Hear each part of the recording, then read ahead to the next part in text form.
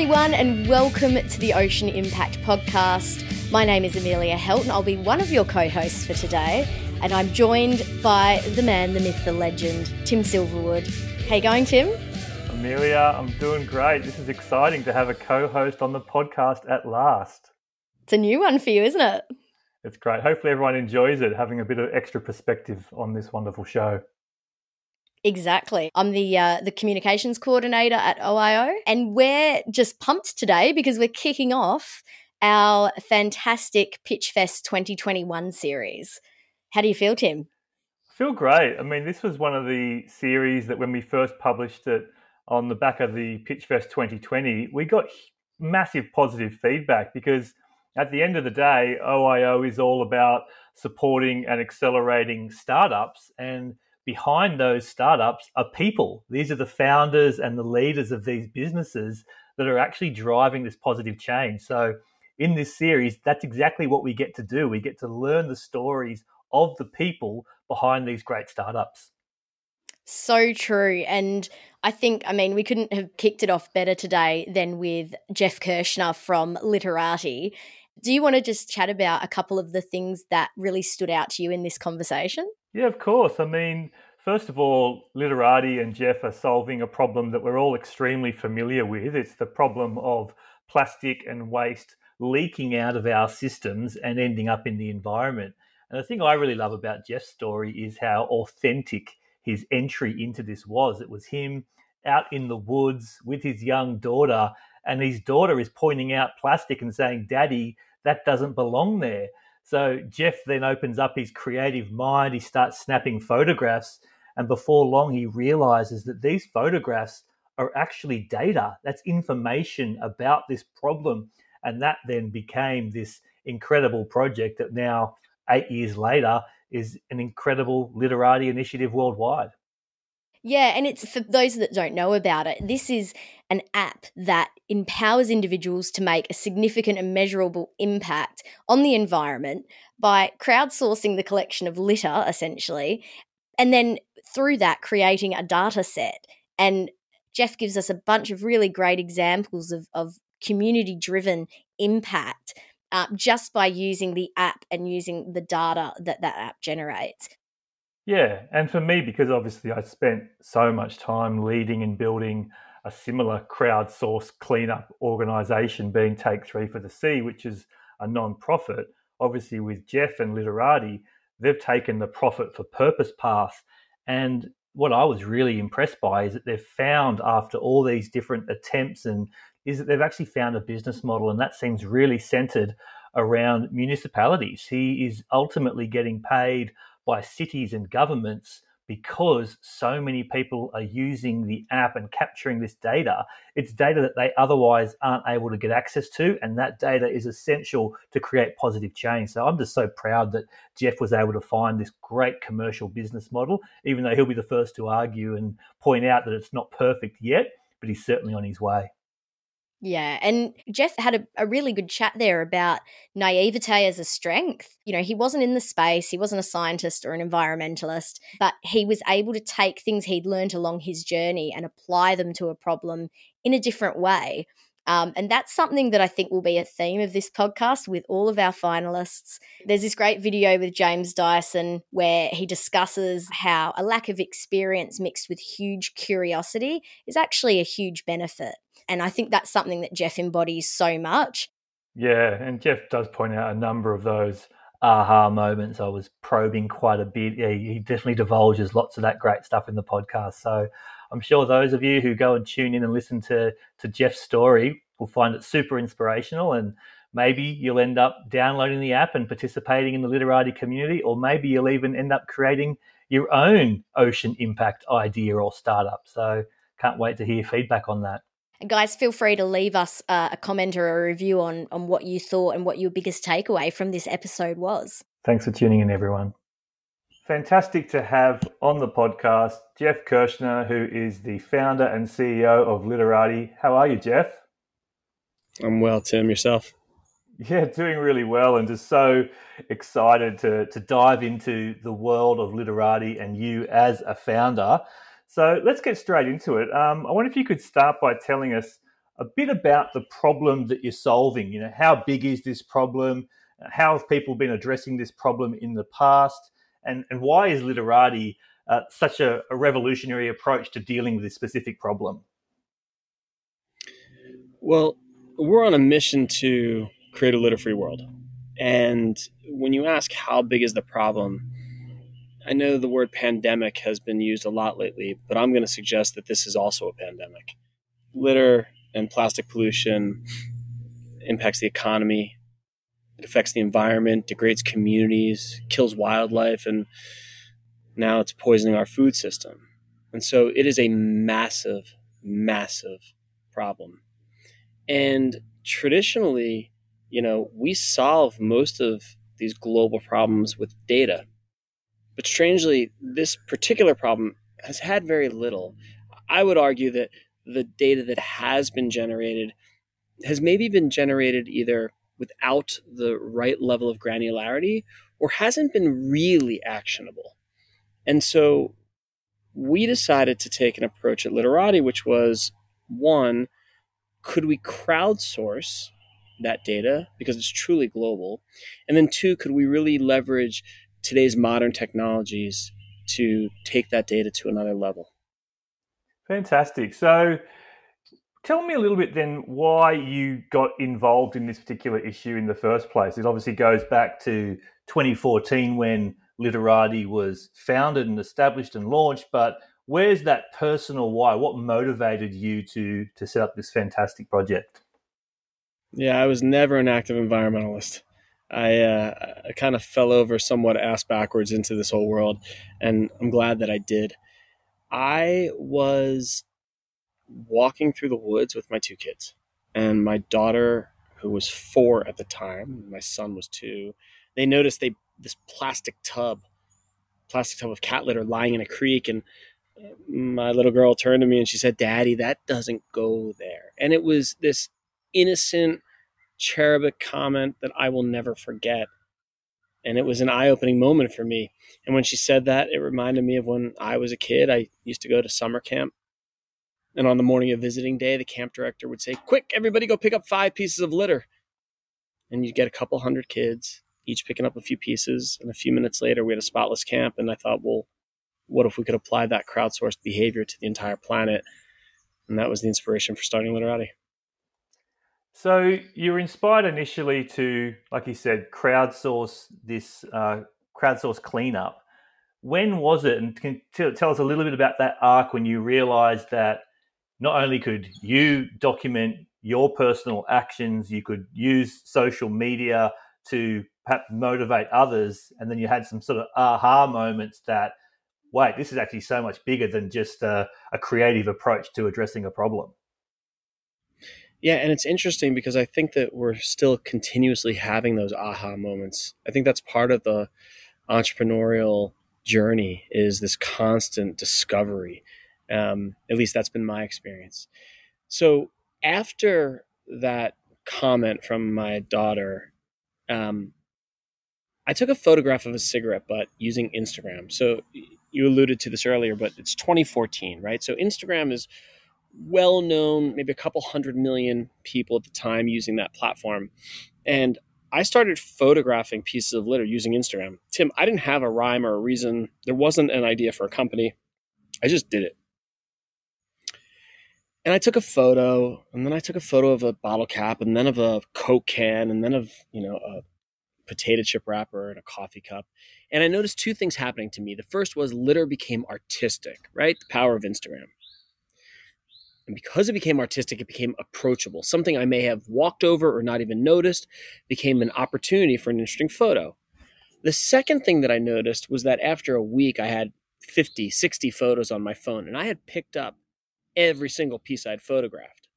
And I realized that the same way people measure the steps they walk, the calories they consume, the miles they ride, I'm measuring the positive impact I'm having on the planet. No idea what I could do with that information, just thought it was kind of cool. And so I started telling people what I was doing. And again, all I was doing was taking this photograph on Instagram, adding this hashtag Litterati, and then discarding or recycling of what I found. What started to happen was that, early on, I was telling my friends and family. So I knew everybody in the Instagram feed who was taking these photographs. But over the course of, I don't know, a month or two, I started seeing photos that had this hashtag from people I didn't recognize. And I realized that this hashtag was more than just a collection of pretty pictures. We were actually becoming a community. And what I then realized, this was probably the biggest aha moment at the time, was that every single one of those photos had a ton of data. And that for me was sort of the, wait a second, what could we start to do with all this information? And that's really how it started. Tell me a little bit more about your life at that time when you're having this aha moment and you're starting to get those cogs turning in your mind that this could be something you put a great deal of your effort into and perhaps build something. What was sort of going on at that stage in your life, and how did you actually start to incrementally build that picture of what you could actually do with what you were creating? I had just sold my last company, which was also in the technology space. I will tell you that I learned a lot about how an acquisition can go wrong. And I'm a writer by trade. I started my career as a writer in advertising. It's what I love, and stories are sort of what energize me more than anything. And so I was working on a screenplay, and I was freelancing with some ad agencies and some companies just to kind of make ends meet and put food on the table. But in the back of my mind, I was thinking, what could this thing be? And honestly, I sort of started getting cursed because now all I could see was trash. And I was living in San Francisco, a place known for being environmentally responsible and ecologically progressive. But I couldn't unsee it. And what was interesting was that people started to hear about it. And suddenly I was being approached by small local press. And so the story started getting out there a little bit. And the smaller press turned into slightly bigger outlets, and more people started hearing about it. And on the one hand, I was like, I think there's some there. I don't know what there is, but something intuitively feels right. I'm not sure where to go, but I'm just going to follow it. And on the other side, I was like, but I have to support a family, and I need to, make sure that I'm not getting too out there. And at one point, the pull just became irresistible. And I think it was more of those light bulb moments. And it got to the point where there was no way I couldn't at least take a swing. And what I think one of the things that helped me at that time was my naivete. Like, I was not in the space. I am not a studied scientist. I was never an active environmentalist. I thought maybe I could apply some of the things I've learned along the way to this problem in a different way, and let's just see what happens. And I'm sure that's in many ways a big key to your success, because when you use and interact with Litterati, it is doing things that others don't do, and it always did that. It was the creativity initially. It was obviously the technology and the user experience. I would love to go, Jeff, a little bit into the business model, because for those listeners out there not familiar with my background, I spent 10, 11 years leading a cleanup organization called Take 3 for the Sea, which would have faced many similar challenges in terms of, there's people out there across the world that are super mobilized and engaged to help you with that cleanup and with that data collection, but that doesn't necessarily enable you to employ people and keep the lights on. So tell us a little bit about the journey of the business model, from where it started to sort of where you are now and into the future. Yeah, and let me just say that, early on, your name had kept surfacing. People kept saying, "Hey, do you know Tim and Take 3 for the Sea?" And you guys really should connect. And I think, you were an inspiration to me personally, just because of the simplicity of your message from day one. It's really clear what Take 3 for the Sea from the Sea really means. And so you've always been an inspiration to me as well. The business model has always been tough for us. And, I think maybe one of the themes of this conversation we're about to have might be these continuous light bulb moments. So early on, I had a lot of really bad ideas for business models. Oh, what if we could be an ad-supported model? What if it could be freemium and that we'll offer different value-added services on the technology for the individuals in the community? What if? And I think one of the biggest mistakes I made along the way was not truly, from a business perspective, not truly understanding who was the customer and who was going to, not only who was the customer, but what sort of budget did they have? What was the buying cycle like? What was the procurement process? These are all the things that I think so many of us who start down the path of trying to solve a social problem might not be aware of if we don't have a business background. I'm a good example of that.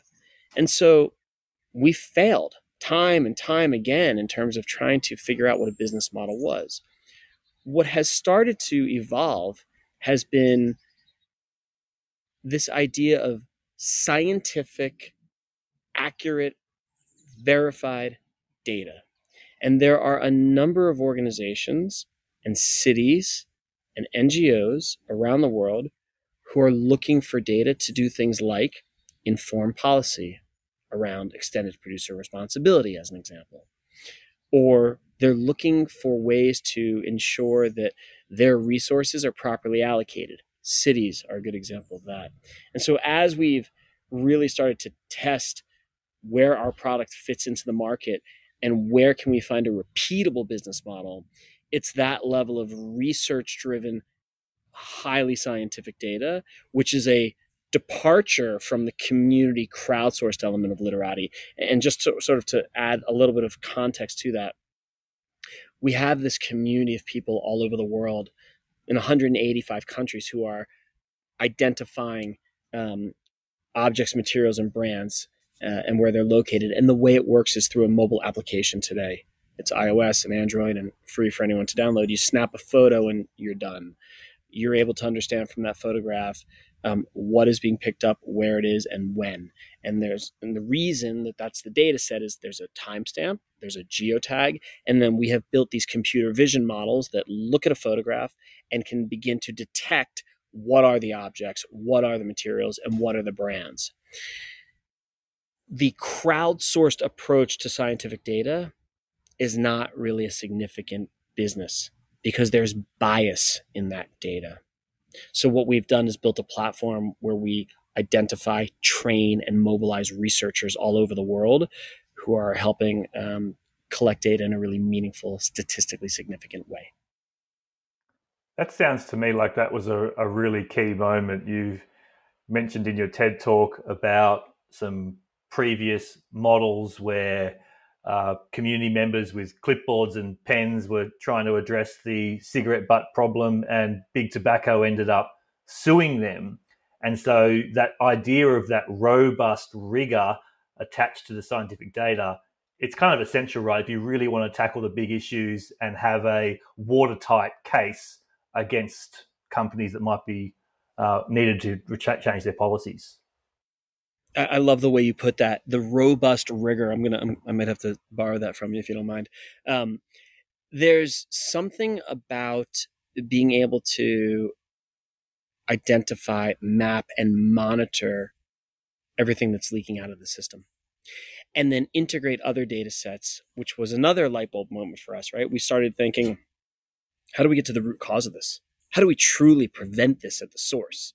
And it's got to be more than just identifying that there's a Starbucks plastic straw on this particular street, or there's a Coke aluminum can on that particular beach. It gets really interesting when you start integrating data sets such as commercial density, or the different retail locations of stores, or you introduce data sets such as topography or human mobility. How do, when humans move throughout Melbourne or Sydney, that can help influence where different material ends up. One of the most interesting data sources that we integrate now is something we refer to as points of interest. So a point of interest might be storm drain locations or transit stops. And you can start to really think about, what do I see? How can I visualize this data that we're able to collect on our platform, juxtaposed next to these other data sets that might be provided by a city, for example? How can we use that to just get more intelligent about solving the problem? And not to make this too long-winded, but one of our hypotheses at Litterati is that the data and information that's been traditionally collected has been either inefficient, inaccurate, or frankly, ineffective of creating change. So, as an example, a lot of times people will say, we collected X amount of bags on a beach cleanup. And that's great, right? We need that. And then maybe they compare it to the next year. We collected this many bags this year. Other than we went from 10 bags to 15 bags, we don't know what that tells you. Or we went from 10 pounds to 15 pounds. Is that just because there was more litter and trash outside? Is that because you had more participants? So that method hasn't really been terrific. Pencils and clipboards, I don't have to tell you the problems with that.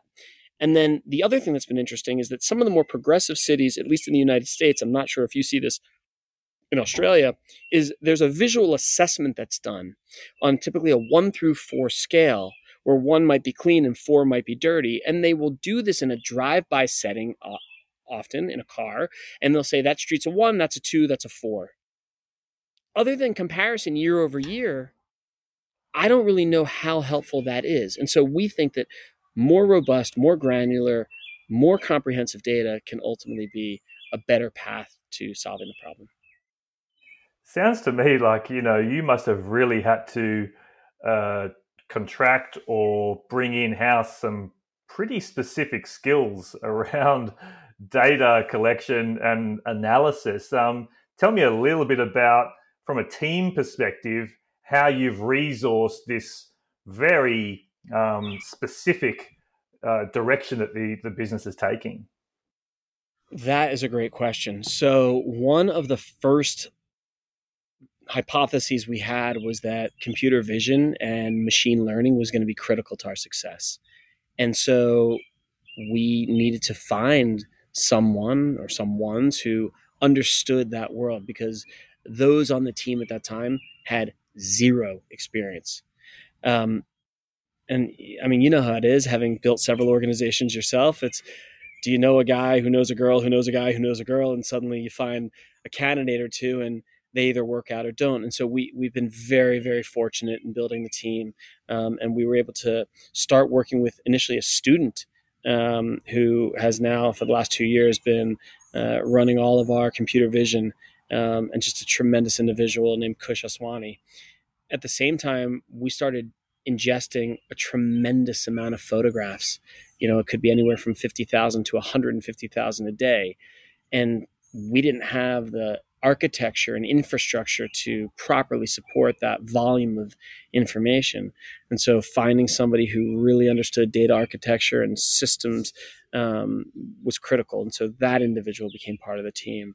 And then, of course, the data science, understanding how to make sense of the mayhem that was coming in. What does this mean if you have, 1,000 McDonald's wrappers in this given area? And how do you start to take what is a really complex amount of information and create a very concise, clear, and compelling story to share with your customers, with your community, with the public? That hiring has been a challenge in many ways, but unbelievably rewarding. I am so grateful for the individuals that have chosen to take this journey with us. Yeah, fantastic. Well done on that, and well done to all those team members who've contributed. That's a good little segue into my next question, which is about those key achievements that you've had over the years and some of those key challenges you've encountered with your startup. Is there some that really stand out for you? I'll tell you, there's way more challenges that stand out than the achievements. Yeah. I mean, I know that I'm preaching to the choir. You know this as well as I do. This is hard. This is really, really hard. on so many levels. So let me start with the achievements, because I think it's a smaller list. I'm very proud of the fact that we've been able to just build a technology that works, and one that people find useful and hopefully delightful and rewarding. And our goal is to build something that others can participate in, right? Where other people can say, you know what, I want to be part of the solution. Give me something to do.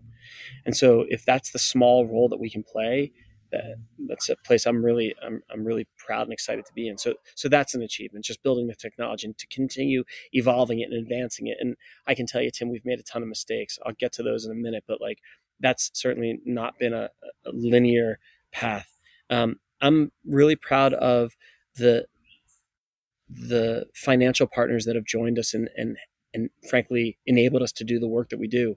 From the initial Kickstarter campaign that we successfully ran to our first funding from the National Science Foundation here in the U.S., to our earliest friends and family and angel investors, and to our current institutional venture capitalists. I am in debt to all of them and indebted to all of them, and so grateful that they're part of this. But that was a real achievement. That was not something that I had done before, and so that was. You learn a lot going through the adversity. I think I'm really happy with the team we built. But perhaps the biggest achievement we've had is just the change, right? Like the change that the people that have participated in have been able to enact, whether it's changes in policy or packaging or personal responsibility. So you mentioned the cigarette story earlier. That was amazing to me that we were able to help the city of San Francisco generate what is now about $4 million a year in annual recurring revenue, just by understanding the percentage of cigarette-related material leaking out of the system. And that policy holds. To me, that was a really big achievement. Or the fact that in Holland, because of the community there, they were able to identify, I think it's nearly 50,000 plastic wrappers that came from a product called Antiflu, made by a company called Pervasco. Antiflu is like a little cough drop candy wrapper. And they took that data to the company, and the CEO, to his credit, said, give me a year, I'm going to change the supply chain. And he did. And now the Antiflu candies are, for the most part, no longer wrapped in plastic. They're wrapped in paper and sealed with wax. Or on the personal responsibility side, this was in the TED Talk also. And this was the first, what we call story of impact, when a group of fifth graders used our platform to pick up 1,247 pieces of litter just on their schoolyard. And they learned that the most common type of litter were the plastic straw wrappers from their own cafeteria. So the school stopped buying straws. Like, just really simple. I think it's those stories, those milestones of impact is ultimately what I am most happy for, most proud of on the achievement side. And then there's the challenges. And as you and I were talking, before we got rolling, they're never ending. They come fast. They come from all sorts of directions. And, they can be anxiety producing. And whether it's a challenge like a much larger company has just put a very, very lucrative offer in front of one of your key team members and you're in danger of losing that individual, or the technology just breaks, or someone in the community isn't happy with something you've done, or wish you had done something faster, or a client isn't happy. Like, there's so many challenges with building a company, or anything for that matter, with building anything for that matter. And my hat goes off to anyone who's in the trenches doing it day in and day out. And at the end of the day, my attitude is, this is a massive problem that is worth solving, and it's worth solving today. And we're going to take the biggest swing we can to do that. And if we fall flat on our face, so be it. But we've accomplished quite a bit, and I think we got quite a ways to go. Well, I take my hat off to you and the entire team for doing that, because it is hard. So on the back of that, is there some key learnings from your journey that you would share to those entrepreneurs and founders tuning into this podcast or thinking about a journey down this path or already on one and facing some adversity? Do you have some sort of key takeouts that you'd like to share with those people? We could be here a while. One would be give yourself time. Like the overnight success is not typical. There's certainly those quotes that say it takes 10 years for an overnight success. And I believe that's true. Be patient, right? The harder the problem you're trying to solve, and I believe those are the ones worth going after, the longer it's going to take. I've been at this for basically 10 years. So be patient. It takes time. And you learn along the way what works and what doesn't. And I think learning what doesn't work is just as, if not more important than learning what does. But patience, I think, is a key one. Another one is, not that anybody would go it alone, but it comes down to the people that you surround yourself with. And if you can put yourself in a position where you're surrounded by people that you just have the utmost respect working alongside with, I like to say we walk shoulder to shoulder, right?